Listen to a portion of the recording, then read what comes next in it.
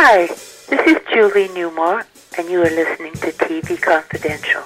Many, many people, when they hear your name, immediately think of Catwoman. Catwoman to me was really one of the best things I've ever done, because I didn't have to think about it. I didn't have to think about, oh, how do you play a cat? I am a cat. Therefore, you play the character as a cat. Ed Roberts welcoming you back to TV Confidential radio talk show about television. Earlier in the program, both Danelle Dadikin and Donna Allen talked about the ground that Eartha Kitt broke when she played the Catwoman on Batman. Kitt's daughter, Kit Shapiro, also discussed that a few weeks ago when she appeared at the official unveiling of the Catwoman exhibit at the Hollywood Museum. We were in the audience that night, and we were able to bring some of the audio of Shapiro's comments to you as part of our program tonight.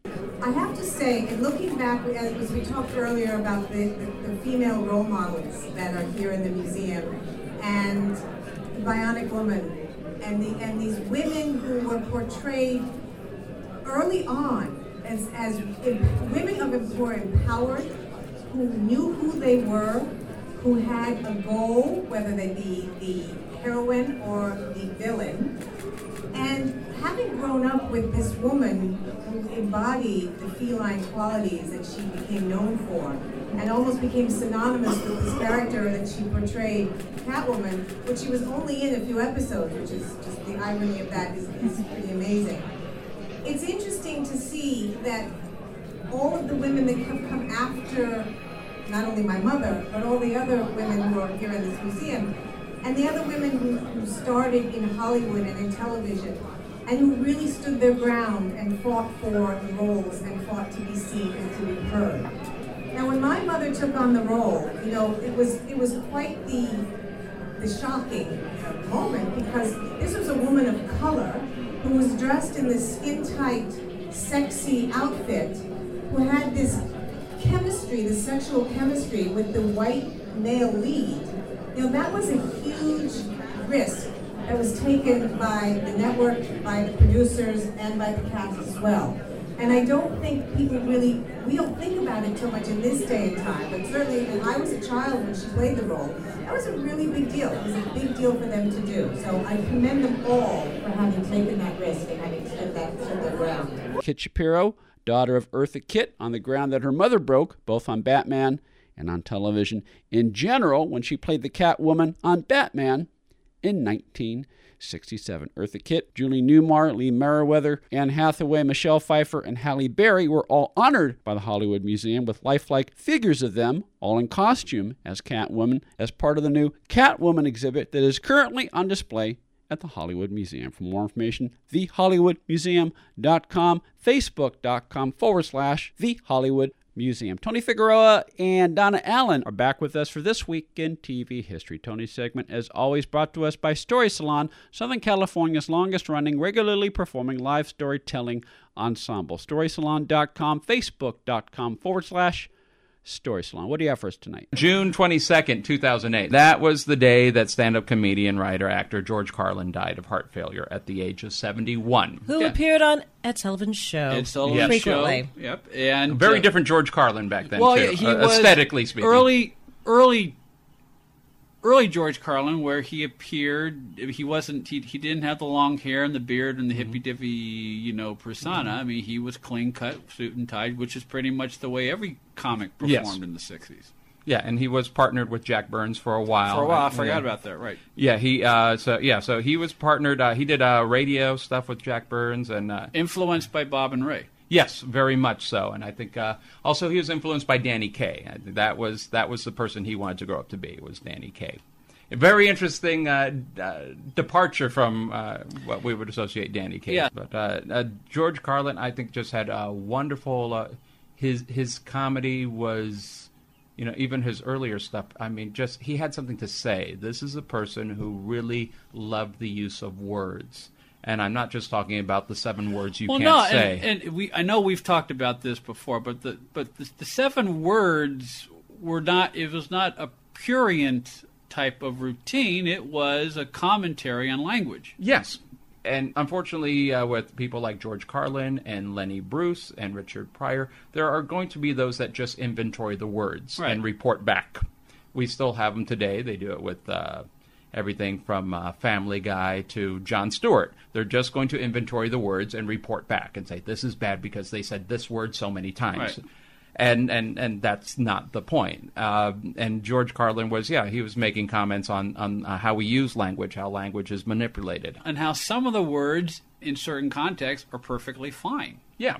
It's how you use them. He played with ethnic slurs and ultimately said the words are meaningless. It's the racist that you got to worry about, right.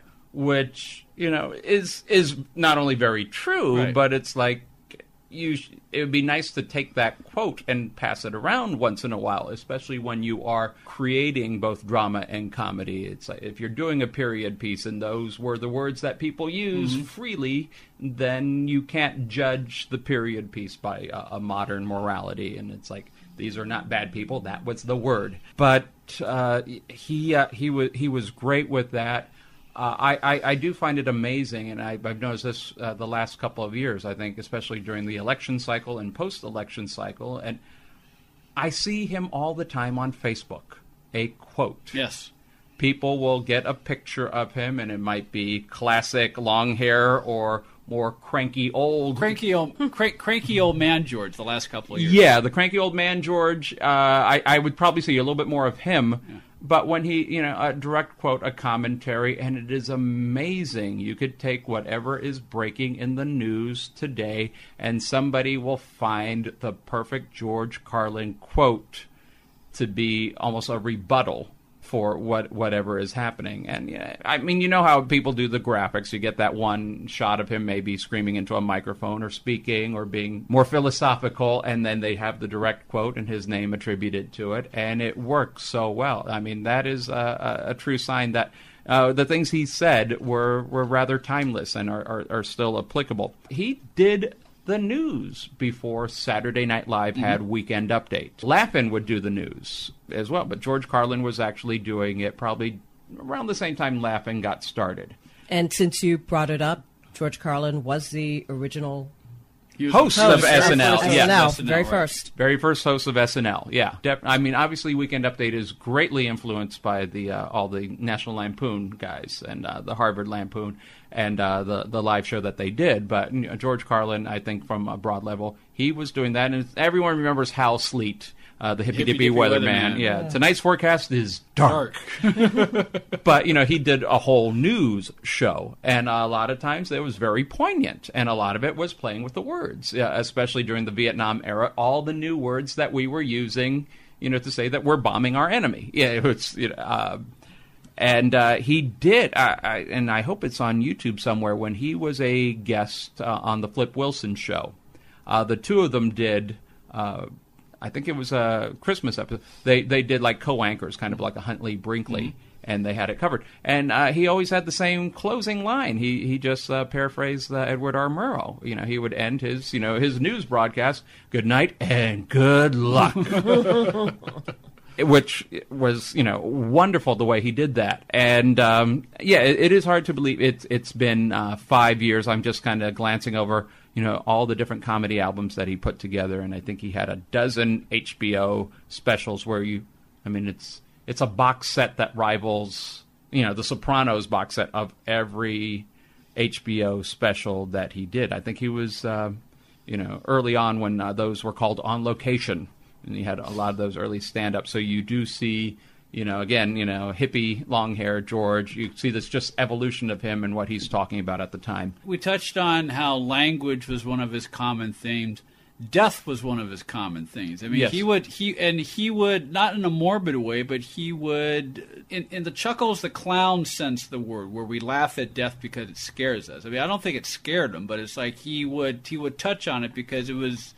Because it was something that would make us uncomfortable, it would make us laugh. Yes. So, and one of my favorite routines of his was 2-minute warning. Yes. Where he says because death sometimes catches us by surprise. Wouldn't it be great if there were like a 2-minute warning, and the voice from the beyond would say, 2 minutes, get your stuff together. Yeah.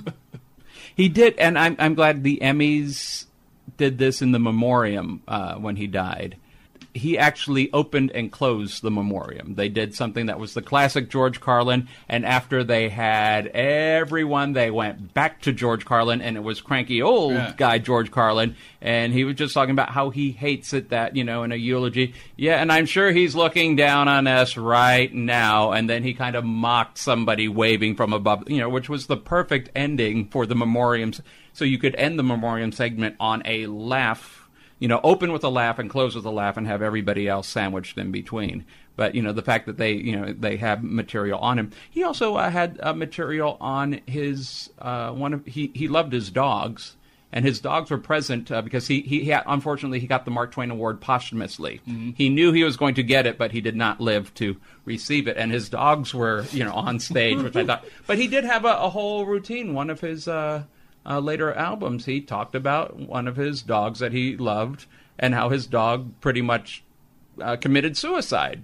And Tippy wanted to leave on her own terms because the dog decided at one point, I'm going to walk out into the street in front of a car. Didn't run out chasing a ball, just decided I'm done. And he just talked about how he admired the fact that they would go out there, but he also talked about, when my time comes, hook me up to the machines. I want to live.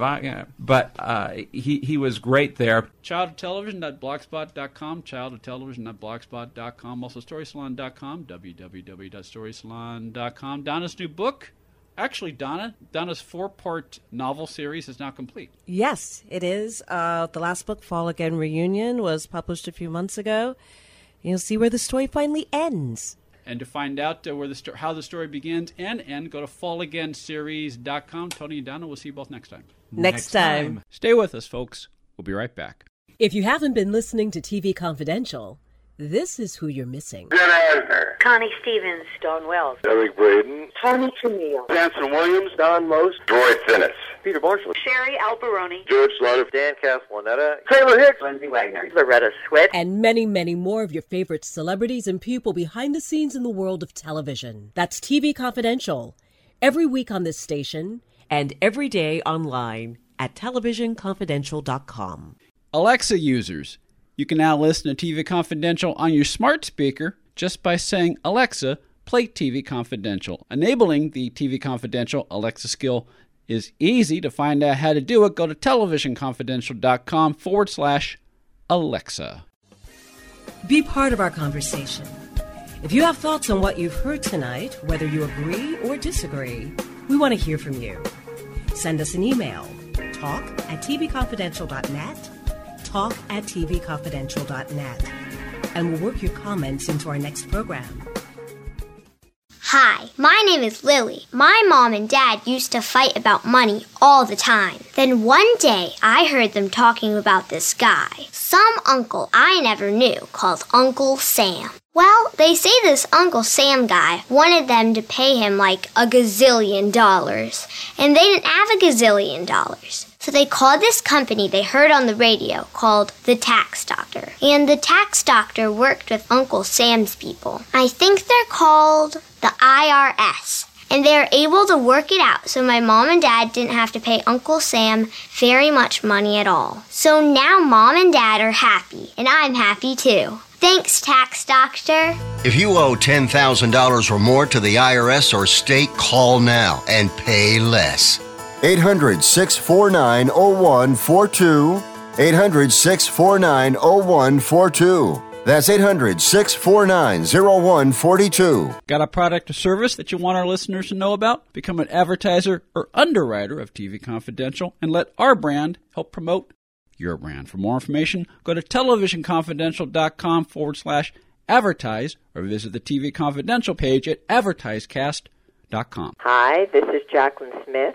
You're listening to TV Confidential. Ed Roberts with a reminder that the Hollywood Museum is located at 1660 Highland Avenue at Hollywood Boulevard in Los Angeles. Among the current exhibits on display this summer at the Hollywood Museum is Remembering Lucy. Remembering Lucy includes props, costumes, posters, and other items from Lucille Ball's film, radio, and television career, plus other personal items. the $6 Million Man Bionic Woman exhibit, which features props, collectibles, and other memorabilia from both Bionic series, plus lifelike figures of Lee Majors and Lindsay Wagner. The new Catwoman exhibit, which features lifelike figures of all 6 actresses who have played the Catwoman on TV or in the movies, plus the annual Reel to Real exhibit, reel-to-reel portrayals and perceptions of LGBTQ in Hollywood, which celebrates the LGBTQ community's contributions to the entertainment industry over the past century. For more information, call 323-464-7776 or go to thehollywoodmuseum.com, facebook.com/The Hollywood Museum. That'll do it for our program this week, folks. At Roberts, on behalf of Tony Figueroa, Donna Allen, Phil Grace, Greg Ehrbar, and producer Chris Corman, thank you so much for listening. We will talk to you next time on TV Confidential. Be part of our conversation. If you like what you hear, have thoughts on this week's program, or have an idea for a future edition of TV Confidential, we'd love to hear from you.